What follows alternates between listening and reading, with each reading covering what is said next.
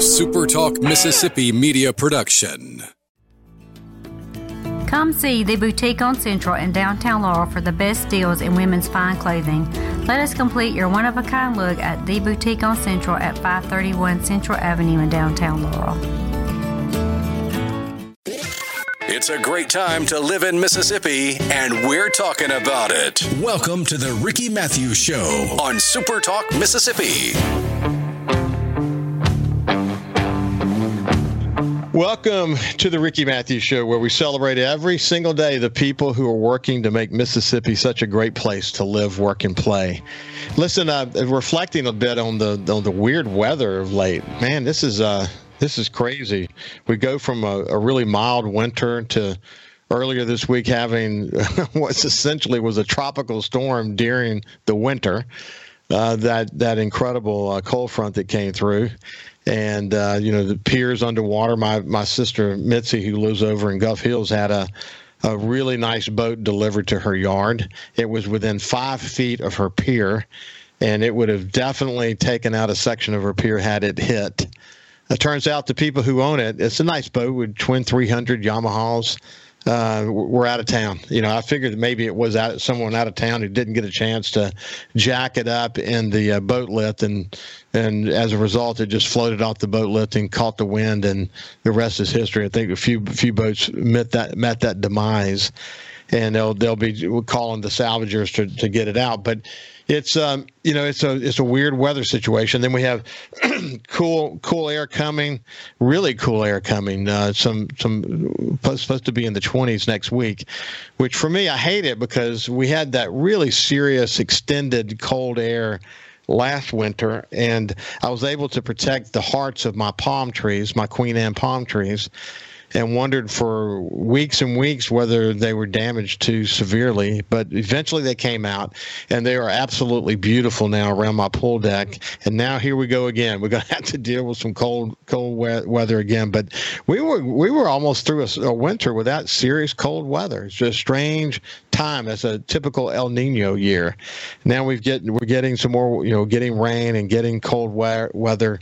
It ought to sort of be that kind of trend through the spring. But hey, got one quote to share with you, and then we're going to go to our guest today, who is Chef Austin Sumrall from White Pillars. So here is I hit my. There you go for the Super Talk TV audience. I bumped a button and turned my camera out there for a second. But this is I was a big student of Steve Jobs. Still amazed that the smartphone wasn't introduced until 2007, and it just literally revolutionized the world. But anyone who knows Steve Jobs, he was driven to be innovative and excellent, and he was really hard to work for because he expected people to work nearly 24 hours a day. But he said this: be a yardstick of quality. Some people aren't used to an environment where excellence is expected. Be a yardstick of quality. Some people aren't used to an environment where excellence is expected. Steve Jobs. Well, he built a revolutionary company in Apple, that is for sure. And that commitment to excellence is still there today.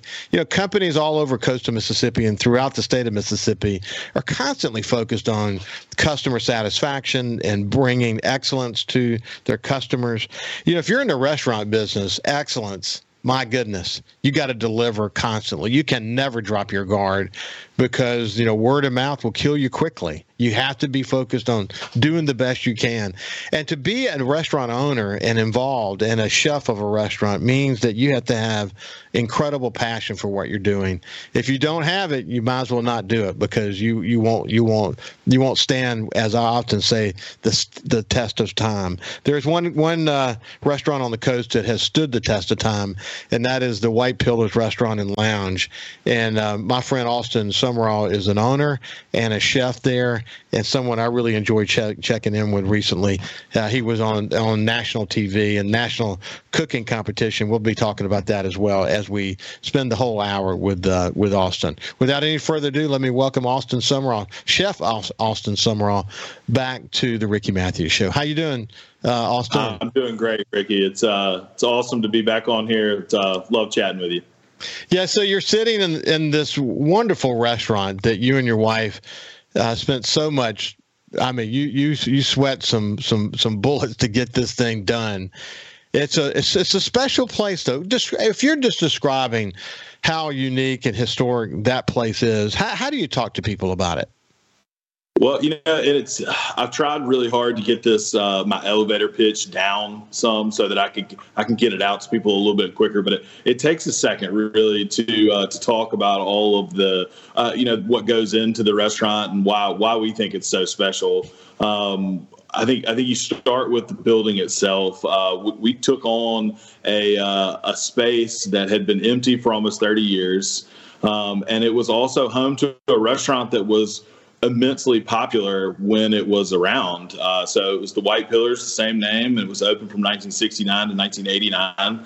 And, it was something that was really special to the coast. And then this building itself was a home built in 1905. And it's just gorgeous neoclassical mansion that faces the beach. And so to kind of bring it back was a little bit of an undertaking. And it was came with some pressure involved as well. To be something that was great. But, I think that quote kind of is perfect for this, and I appreciate it. But, that was what we wanted. We wanted something that was great. We wanted to strive for perfection, and I think that's kind of where we landed. And we've built a space in a restaurant that is something that we can really be proud of and that our community can really be proud of. How often when you're there, and my wife Ann and I enjoy eating there, when you're there, though, you get the sense that you didn't skip any steps in the renovation process. I mean, you don't get the sense that this is a project that's underway, that there's still some more phases to go. You went all in a big way, didn't you? Absolutely. Now, so from my perspective, I feel like it's never done.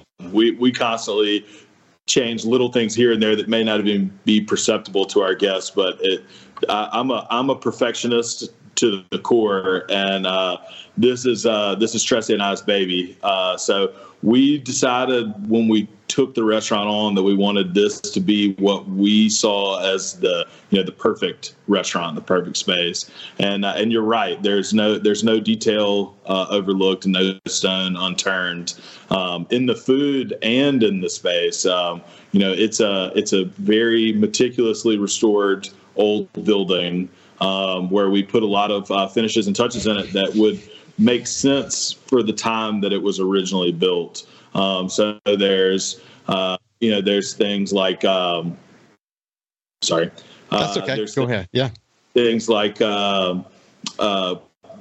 wallpaper that was custom made from a throw pillow of the same vintage as the original restaurant. I mean, the original home.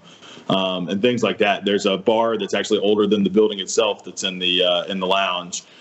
So it's definitely become it was already a passion, but it's become even more so something that we really, really take a lot of care into what you get when you come in to the restaurant. I'm kind of dating myself, but I think I remember telling you that in the late 70s, while I was actually.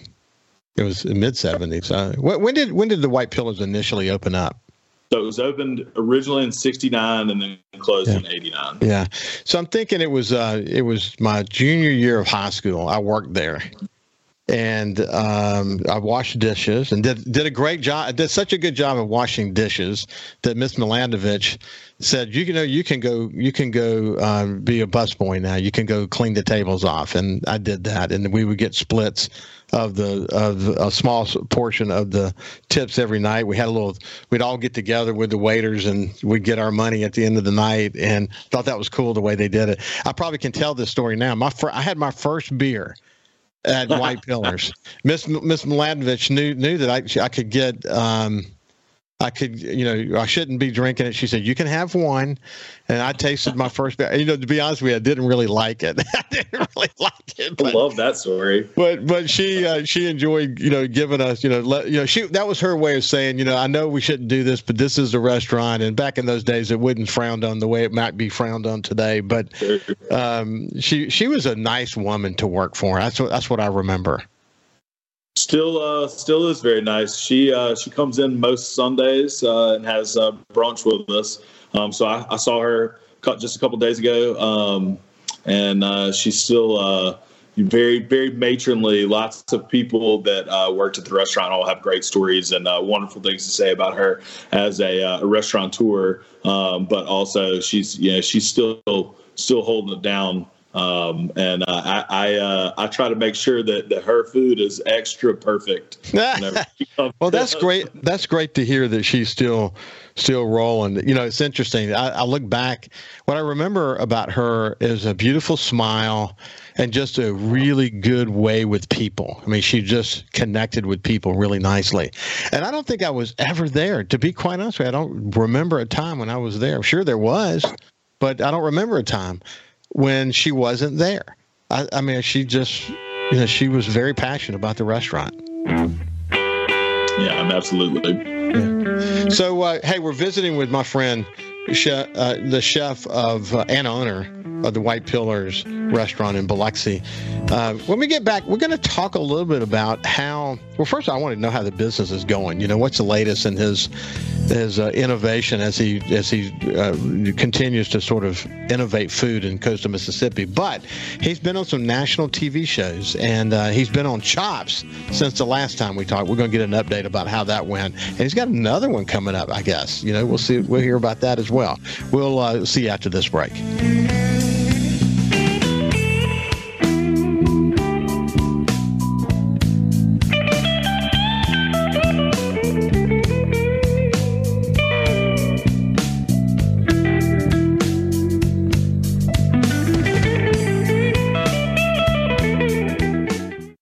Passion and love for Mississippi is why he's here. This is the Ricky Mathews Show on SuperTalk Mississippi. Welcome back to the Ricky Mathews Show. We're visiting with my friend here in the Citizens Bank studio, Chef Austin Sumrall, who actually grew up in Macomb, Mississippi, and has a great story about growing up and hunting and fishing and hiking and foraging and cooking with his family and all that goes with that. But, you got kind of hooked to cooking early in your life, and it's become your life, hasn't it? Yeah, for sure. And talking about growing up, I grew up on a farm, spent a lot of time outdoors. I was a Eagle Scout and grew up hunting and fishing. And I think that did have a big part in my life. It was always the rule on my family farm that if you killed it, you ate it. So I love wild game, still do a lot of stuff with wild game. And it just really gives you a unique perspective on food to see the work firsthand, see the work that really goes in behind the scenes before that food gets on your plate. And you were talking about earlier that cold weather next week. I know you said you were upset about it. I'm pretty excited. I got an opportunity to go duck hunting next weekend with my dad, and the weather is supposed to be really nice. And so hopefully we get some ducks. Hey, listen, this is a little bit of a diversion, but I have Super Talk Outdoors on Mondays. And so this past Monday was dedicated to ducks. Had the guy who's head of the duck program from Mississippi, Houston Havens, join me, and we kind of got an update on the situation there.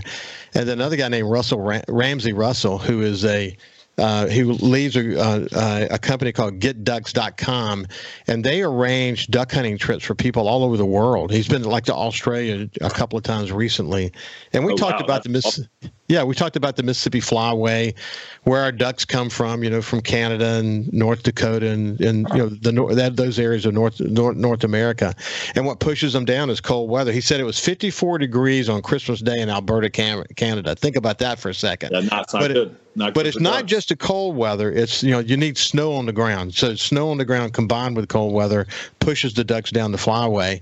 And but anyway, I have at least 3 separate farms up in the Mississippi Delta. 3 of my friends own a piece of property adjacent to one of the farms that I lease that has really good duck hunting. And my son Jordan and my friend Terry and friend Travis had a hunt this past Saturday. And it was literally epic. I mean, they limited in 8 minutes, and then they watched hundreds of ducks land, both wood ducks and gadwalls, land and work into the decoys. He said it was just absolutely unbelievable. Of course, you don't, with the kind of duck season we're having, you don't expect that, and they had it. And my friend Mark Creech, who loves to cook duck, he said he'll take wood ducks all day long. He just loves the nutty flavor of wood ducks. Do you have a preference? On which type of duck? I guess not. I mean, your typical mallard, you have a lot more to work with, and you can even do some confit on the legs and stuff like that. Some of the smaller ducks, there's not a whole lot of meat on there, but I think they're all delicious in their own way. Yeah, they've had some really good hunts. They've widgeon and blue and green winged teal, and of course the gadwall that I mentioned a minute ago, and lots of wood ducks. But they've had some really good hunts. So it's fun when you don't expect the hunts to be great because the weather has not cooperated. It's fun to go out and have a great hunt. That's kind of where they've been. They also had a couple of really good goose hunts, man, when catching snow and blue geese. That's a lot of fun. So you've cooked geese, I'm sure, many times, huh? Well, I wouldn't say many times, but I have done it. So there's one cool law in Mississippi that you can bring in wild game or fish that you caught or killed yourself, and I can prepare it. So I got to do some speckled geese not too long ago for a guest that came in. That was really fun and delicious. What, filet mignon? That's what it takes. Huh? Mm-hmm. So I can only imagine what it looks like when you prepare it. But what I love about that core of understanding that's sustenance, hunting, that you like to hunt for the purpose of cooking some amazing meals, and what you learn from your family and what you learn from your own experience. You've worked in many restaurants. You ultimately went to an institute in I think the Culinary Institute of America in Hyde Park, New York. To bring sort of that beginning where you got connected with, the landscape that makes Mississippi so special. I call it the capital of the outdoors in America. To bring that foundation with you throughout your cooking experience, that's been a real advantage for you, hasn't it? Absolutely. Yeah. It's, like I said before, I think it gives me a unique vantage point as my approach to food. And it's really like a reverence for the ingredients. And it's not just the proteins. I get it all the way down to the vegetables and everything too. I grew up with what I think a lot of people call a victory garden in the backyard, and worked with my mom and growing vegetables, and we love to eat what we grow and the hard work that goes into that. But also, man, it just tastes so much better when it's fresh, when it goes to your table. So it's it's something that I'm very, very passionate about. Well, that's why you have to be passionate about it. This whole notion of farm to table, the relationship you have with people who bring your vegetables and your tomatoes and your shrimp and your tuna, whatever it is you're cooking. That whole notion of knowing where your sources, knowing your sources and having confidence that it's fresh and amazing. That's what makes a great restaurant tick, isn't it? It is, and I think you hit the nail right on the head. What we like to say is it's very important to know where your food comes from. Everyone should know where their food comes from, not just chefs. But we take it one step farther, and we know who our food comes from, and we know them well. It was one of the first things that my wife and I did when we moved to the coast and started working on opening the restaurant. Was we hit the farmers markets really hard and started making those relationships. And it's not just vegetables. We have fishermen that call us when they're still on the boat with what they have caught, and we know how fresh it is. We have very good relationships with our oyster farmers that can tell us the exact salinity of the oysters when they're harvested. And then, with our bigger farmers that have more variety, they can tell us what's coming up. They know what's really good right now. They know what's about to go out of season. And it makes my job easier. Now, the hard part is that we order from 25 different farms at any given time. So that's a lot to work on. But it also gives us the advantage that we're starting with the best possible ingredients, which from a cooking standpoint makes it a lot easier. Well, and it creates, I'll tell you what's interesting, as you discuss with the people who are providing the various ingredients that you're cooking, it forces you actually to make decisions about the menu, about, okay, what am I going to do now? And sometimes it may be when you do sort of a lay of the land on the ingredients are they can be, I bet they can be so many different gyrations. It's unbelievable. And you probably think in the moment, you know what, I might try to put this with that and try something different this time. But you do that a lot, don't you? We do. So I typically change the menu at least in some way every day. And that's not meaning like whole dishes and concepts, but there's always, something we want to add on, some ingredient that we want to highlight that we'd like to see on the menu, or something that maybe is going away. Same thing with the fish. We take in whatever's the fresh, most fresh and the best. And so those all kind of change and tweak a little bit, even as the week goes along. And to me, that gives us, advantage in that, we know for sure what we're putting on the plate is the most in season and the freshest that it can be. And I typically have like a menu that I kind of keep an idea of the direction that we're going to go, as far as what's coming in.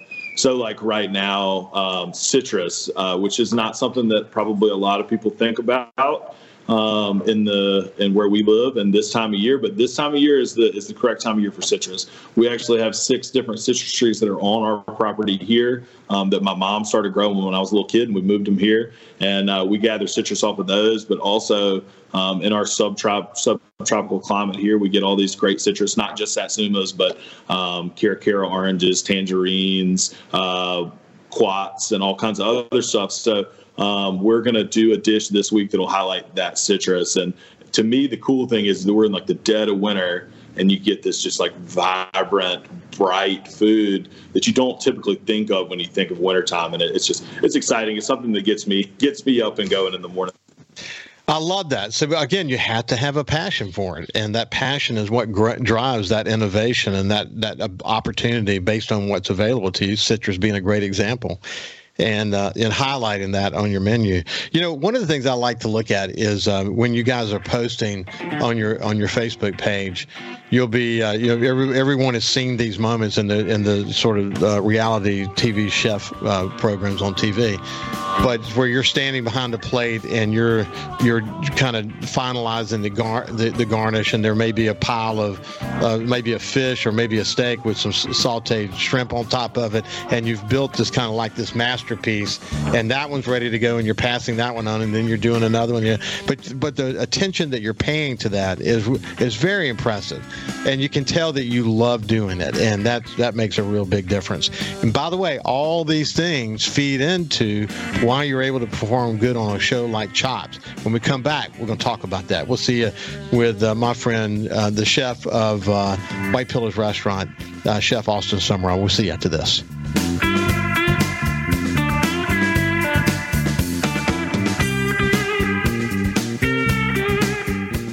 His passion and love for Mississippi is why he's here. This is the Ricky Mathews Show on SuperTalk Mississippi.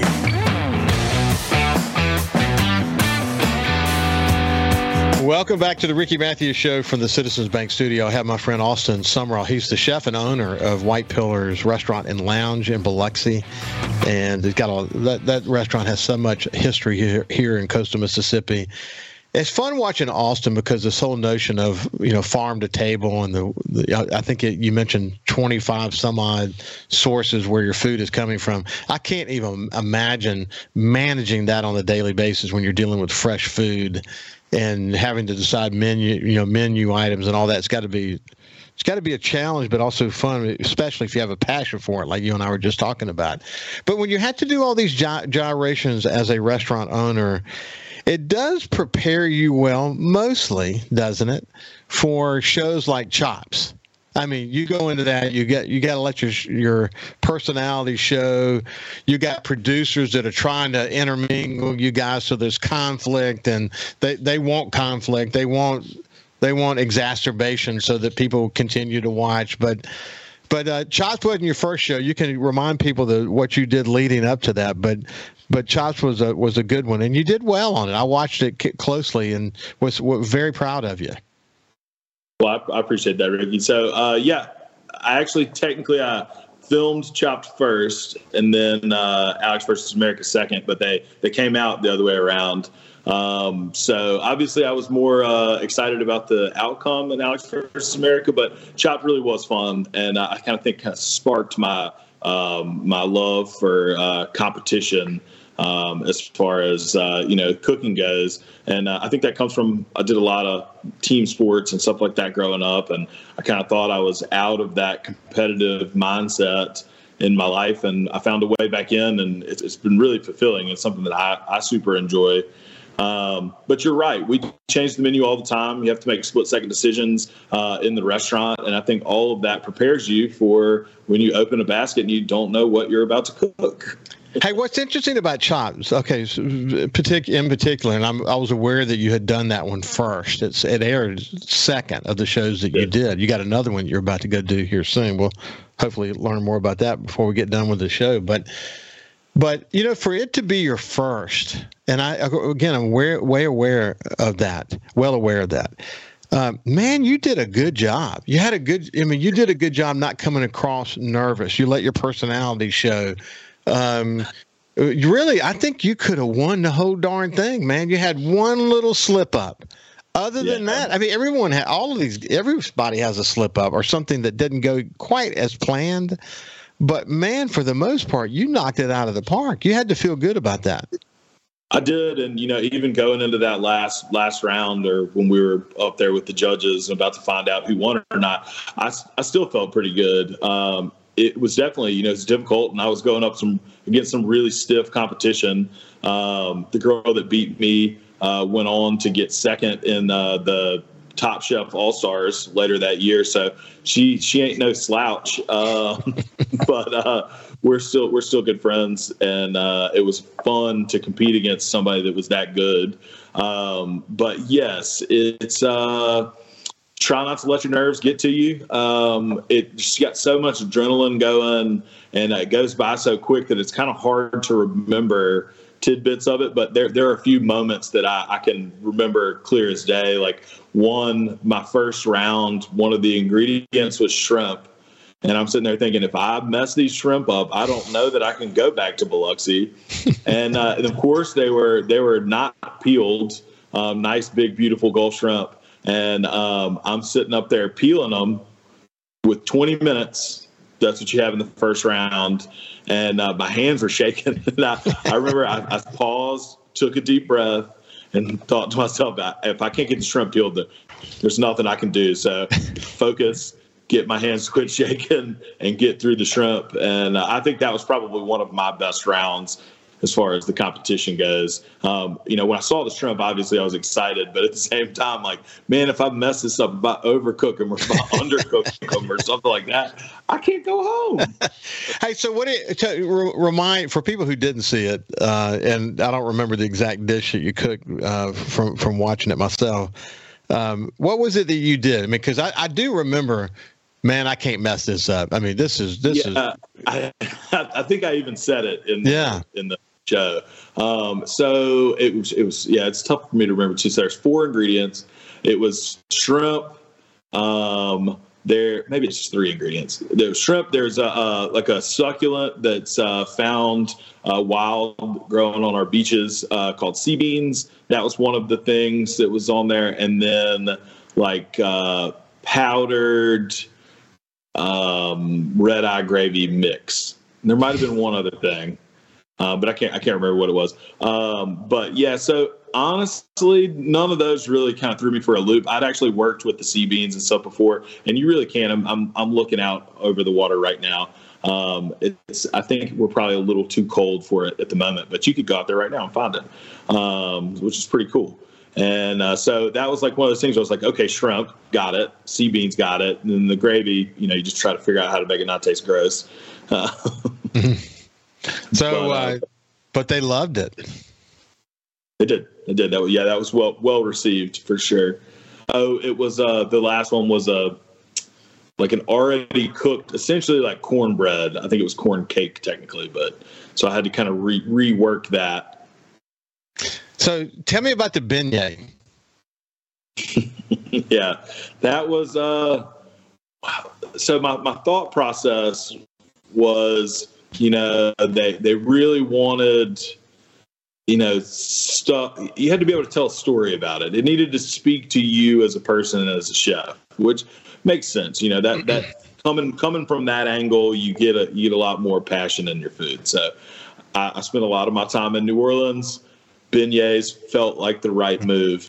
I've never made them before though, so I don't know that was necessarily the right thing. But so I went for it. I couldn't quite. I was having trouble getting my dough consistency right. It was a little too loose, so I kept trying to fry it and going back and adding more flour. And I eventually did get it to come together, but it was my timing at that point it was a little off. So I think they came out a little greasy was the main complaint from the judges. But the crazy part from a show standpoint was that fryer is right next to the judges table, and I could hear them over my shoulder. Oh no, his beignets aren't working. Oh no! I think really, really stressful. And you get a certain amount into it. I think you have 30 minutes in that round, where there's no really turning back. I didn't have enough time to completely change what I was going to do. So I had to try to figure out how to make it work. My competitor went a little easier on her approach, and that it turned out to be for the best, but you never know. I'm not one to half-ass anything. So, that wasn't an option for me. Well, a quote that I shared on the show the other day, it's a quote that I'm going to share tomorrow, but it says, avoiding danger is no safer in the long run than outright exposure. The fearful are caught as often as the bold. That was Helen Keller. But I mean, you got to take risks, man. Come on, you got to. If you cannot innovate if you're not willing to take risks. I mean, that's just the bottom line. So even though you may not have made a beignet before, you had enough cooking experience to know that you could get it, And if you'd have had a little bit more time, you'd have nailed it. I agree. Just a little bit. Well, hey, when I was a kid, the way we made beignets, we would take, we would pop open some biscuits and we'd shape in them a certain, way, and then we would just put them in grease. And then we would put some powdered, sugar on top of them, and we loved Probably them. What I should have done. And we loved them. That was the way it is. But man, when you're in a competition, like you said, I get it. I feel that way when I was a publisher and would do an interview for a major network, like after Hurricane Katrina or something like that. It would go by so fast, I would forget what I even said or what the question was, because you're so in the moment, you're so wanting so badly to represent yourself well and your community well that everything else just gets blocked out, even to some extent your memory. It's just it's part of the I guess the adrenaline flow that's taking place. But you didn't come across nervous. You came across calm. And what's important about a show like that is that you got to cook well, but you also got to impress the judges with your personality. They want to know that there's a person there, and they want to connect with that. And I think you did really well doing that. Well, I agree that is definitely what they're looking for, and that it went as well as it could have. That's not something that you can necessarily prepare for, and they want you to talk about what you're doing in the middle of when you're doing it under really, really crazy time constraints. I think that's probably the question that I get the most. Is it true to how they portray it? And it is 100%. Well, that's interesting. Don't know beforehand, so trying to talk about it in the middle of it's tough. This is Chef Austin Sumrall from the White Pillars Restaurant and Lounge in Biloxi, someone I've really enjoyed checking in with really for the entire duration of the show over 3 years. He and I have been kind of checking in with each other. Hey, when we come back, I'm actually curious what happens when a show like that's done. Does the phone ring? Do people get interested in you? What's the national footprint of someone like Austin Sumrall? We'll see you when we get back from break. Now,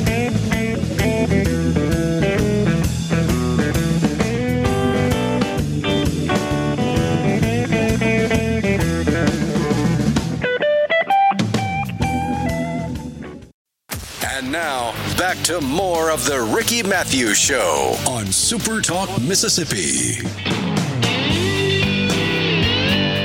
Welcome back to the Ricky Mathews Show. I'm my friend Austin Sumrall with us. And, Austin, I think about you when we're up at the camp. Like this past weekend, we had Dove spaghetti that my friend made. So, you cut up some Dove and sauteed it and put it in the spaghetti and had, all our team together to enjoy it. And, for breakfast, we always cook venison sausage, and we'll have some link smoked sausage with it. And, there's probably so much more we could do with the venison. We've only just begun to scratch the surface, but it's a lot of fun. Hey, listen, I'm curious, when you get done with a show like Chop, does it make your phone ring? Do people get interested in you? What's the story there?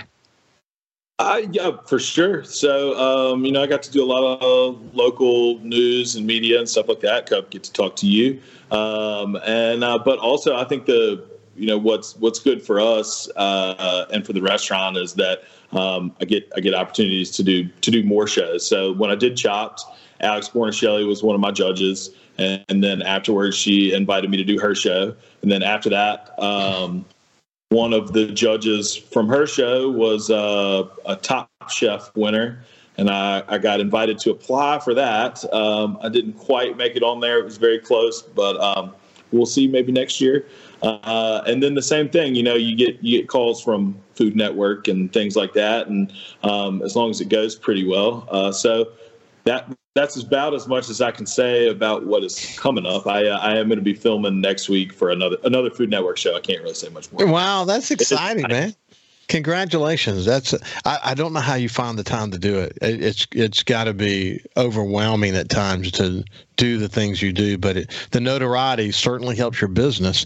And the other thing about it is it puts you in touch with a lot of very creative chefs that you can learn from. I mean, it's just, and like you pointed out, you have these relationships that you still carry with you today. And what influence is that going to have on your ability to be even a better chef in the future? It's got to be gigantic.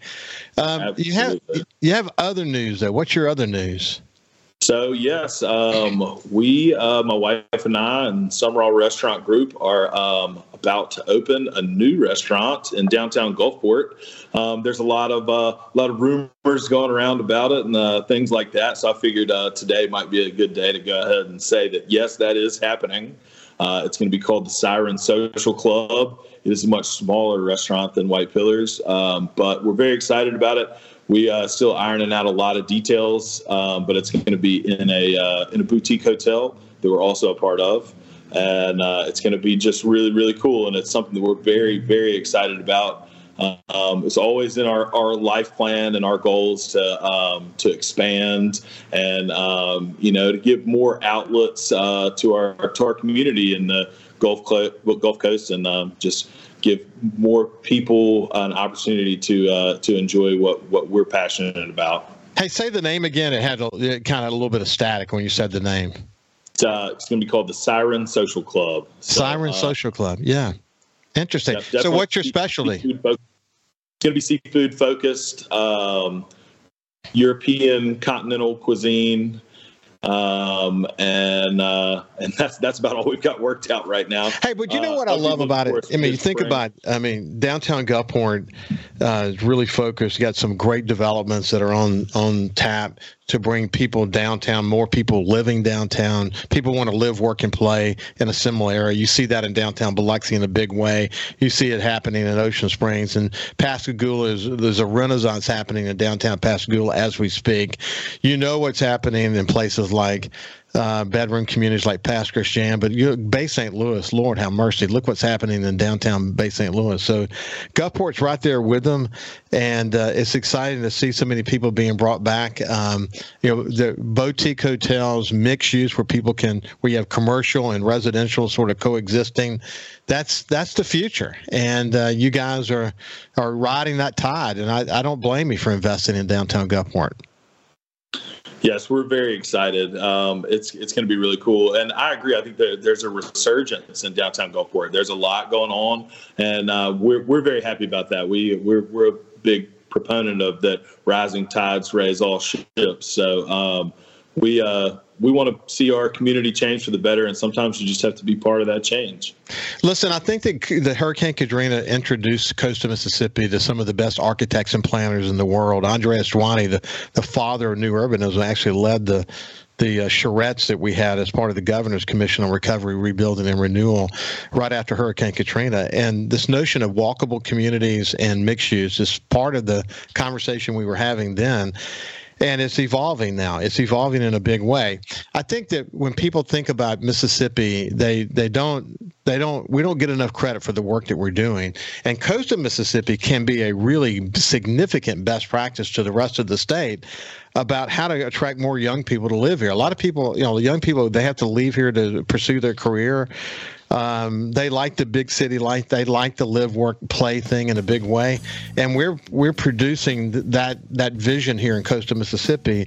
And hopefully other cities across the state of Mississippi will sort of take our lead on that and make Mississippi sort of really innovative when it comes to stopping the brain drain that's happening. So thank you for investing in a big way to be a part of that anyway. Hey, Chef Austin Sumrall, it's been a pleasure to spend some time with you today, my friend.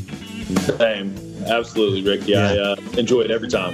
Yeah, my wife Ann and I will be there soon. As I mentioned, my kids bought us a gift certificate, and we're going to come have dinner with you soon, and look forward to seeing you guys. Take care, and listen, have a great day, and we will see you tomorrow. You too.